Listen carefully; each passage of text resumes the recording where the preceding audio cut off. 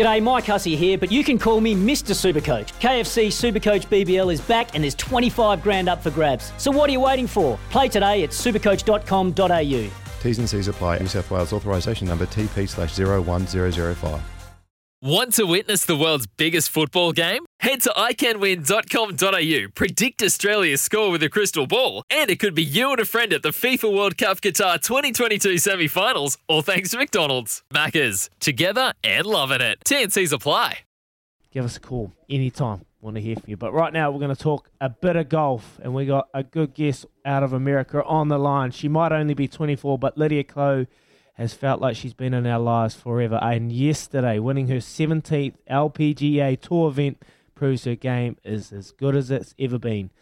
Fending off her good friend Danielle Kang on a tight final day, Lids finished with a final round 3 under 69 to claim the Gamebridge event in Florida. Ryan Ballengee is the owner of Golf News Net and a very clever golfing mind. He is also followed by Barack Obama, the one and only Barack Obama. How good on Twitter, which feels like a story in itself.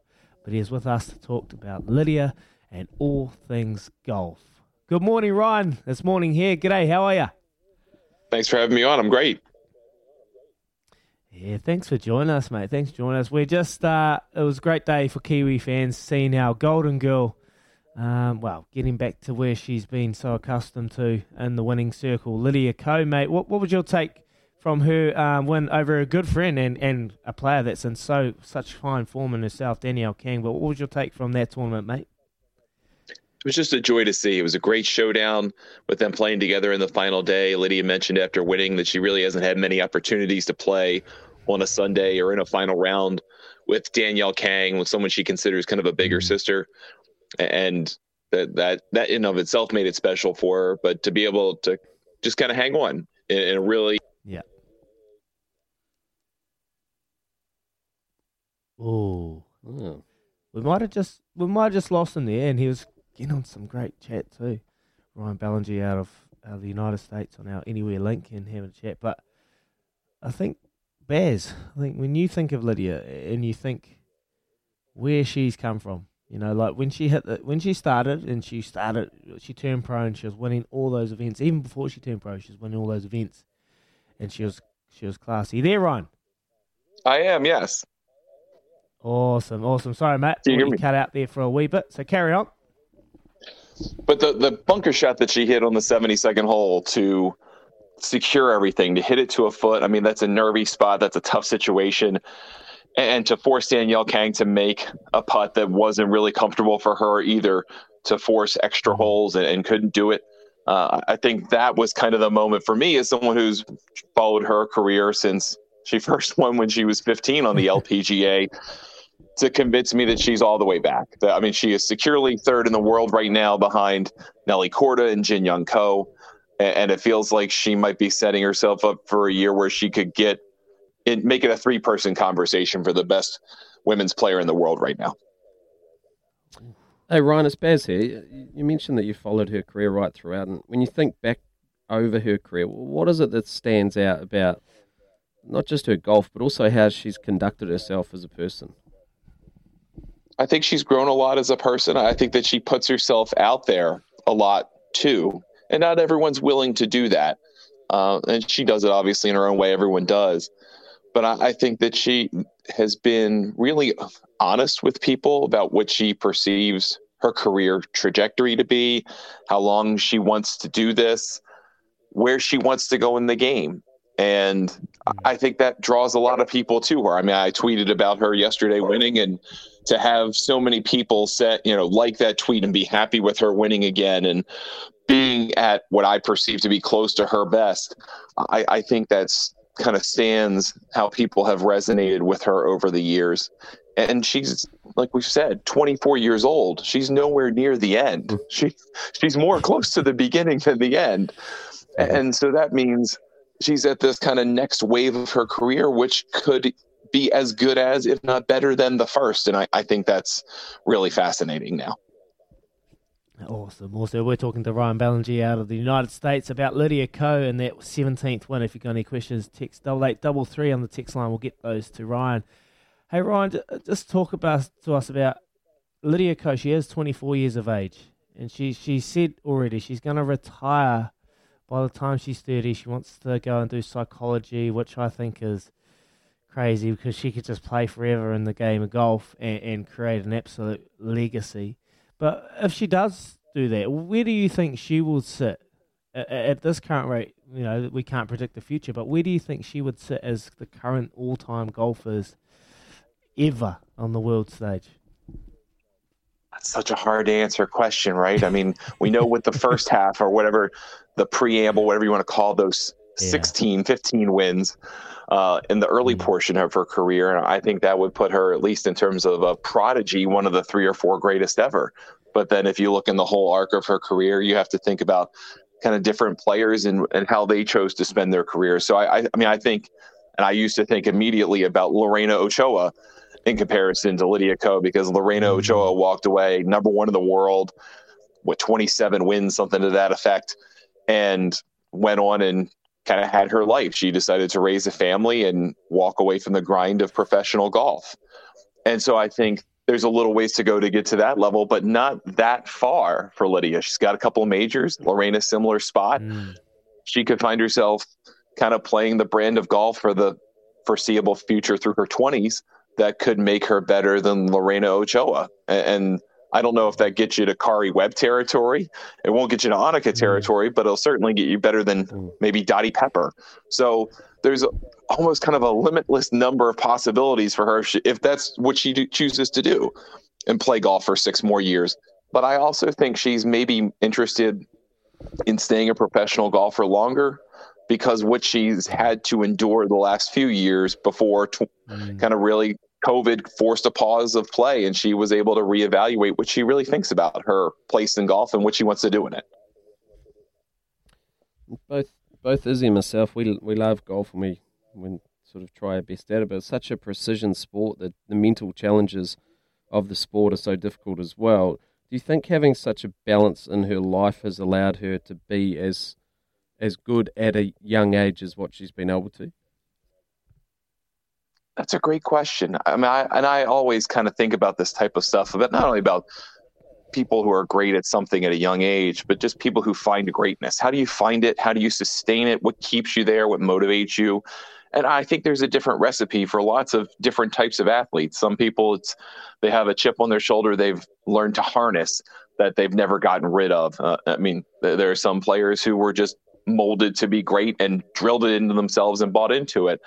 And I think maybe Lydia's kind of somewhere in between. I mean, she knows she's great, and she's sought out trying to get better in ways that she perceived with David Ledbetter, and it blew up in her face, and it didn't work. And I think that caused a cascading series of events that led to kind of this 3-year downfall of trying to figure out what in the world went wrong and how could she get back to just how easy things used to seem. And I think she mentioned it yesterday after winning, that the break forced by COVID allowed her to do that, to say, okay, this is the way it used to work, and that worked for me. Well, how can it work for me moving forward? And maybe that psychology interest that she's so interested in really helps drive that, is trying to have enough self-awareness to say, how do I think, how do I approach, and how do I make that better?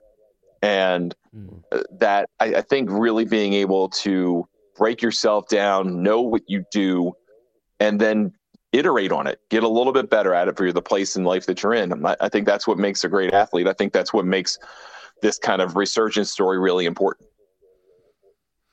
Yeah, I love it. I love it, Ryan. It's I couldn't, when she was such a young age, and then she was winning, and she was so successful, and then a lot of changes started happening, and we started. I don't know, I feel like we lost our Lydia. I feel like she's just gone back to the basics. She's gone back to what worked, and it's working now, and it's great to see her happy, smiling. She's in great shape, and she's on the winning circle again. So as Kiwis, we're so proud of her, and hopefully she can keep at it. But mate, going forward, which notable tournament has a storyline we should be watching out for? Which LPGA or which tournament going forward is the big one coming up? Well, we end kind of the Florida swing this week in a town called Fort Myers in Florida with the Drive On Championship. Again, it's a very similar field to this past weekend. A lot of the same players competing, which is a great start for the LPGA schedule. And then we kind of start this multi-month, which should be if it weren't a pandemic, the LPGA would be in Asia for weeks on end and kind of all-star tournaments, so to speak, to get ready before they come back to the United States for what's now going to be called the Chevron Championship, the first major of the year, which what Lydia has won before. I think that's kind of the big next proving ground for her is, can she do this in a major? Can she grab another major? And I think now that she feels more comfortable in her own skin, being the golfer who she is, not someone she's not, I think that's the real tournament to look out for. It'll be the last year at this long-term venue. They've had this event, Mission Hills Country Club, be the last year for it. I wouldn't be surprised if she's coming down the stretch on Sunday with a chance to win. Beautiful. Beautiful. Hey, Ryan, before we let you go, mate, I'm always fascinated. You've followed golf your entire life. Who is the one player currently playing or previously has played that you loved watching or love watching, and why? What was it about their game? Or is it about their game? I think when I was younger, it was Phil Mickelson, because he took so many risks. I like risk. I like that. I like that in my golf when I play. And I think that's what drew me to, is that he was willing to try the crazy stuff. And a lot of the time it worked, but he was okay if it didn't. I think the older I get, the more I appreciate precision, the more I appreciate technical beauty and just being really, really good at something. And I think that's why I love now watching Colin Morikawa play. He's just incredibly controlled. He has such great technique. He knows he's better than you. He knows he's better than everybody, but he doesn't show it. He never talks about it, never frames it in a way like a Bryson DeChambeau would. He just goes about his business, and all of a sudden you've lost. He's won. And I really have come to appreciate that in the short time that he's been a professional golfer. Yeah, he's my favourite. Izzy, this is Izzy. He's my favourite. Right, Colin Morikawa. He's won me a bit of cash on the TAB too, so I like him. But you're right, the way he can. He won me some money at the British Open too, so I'm not going to complain about that. But. Yeah, he got me paid. But the way he hits his 5-irons, he can put them on an absolute dime and put them to a few centimetres of where he's aiming. He is so classy. He's got a huge future. So, we really appreciate you on the Baz and Izzy for Breakfast show. Ryan Ballinger out of the United States, mate. Such insightful comments from you, and we really appreciate your time this morning. Thank you so much. Thanks so much, fellas. Appreciate it. There you go. That was Ryan Ballinger, and he's Izzy. We might have found a man. We might have found a man after our own heart, eh? You'll run it back from inside the 22. I'll try and dance down the wicket and bang one over the top. And Ryan Ballinger loves watching golfers who take on risk. How good.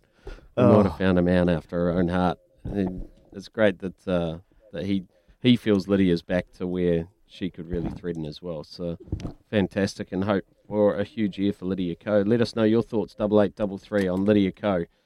Maybe just where she was a few years ago, where she is now, and what you foresee her abilities in the future. Where can she get to, and what can she achieve?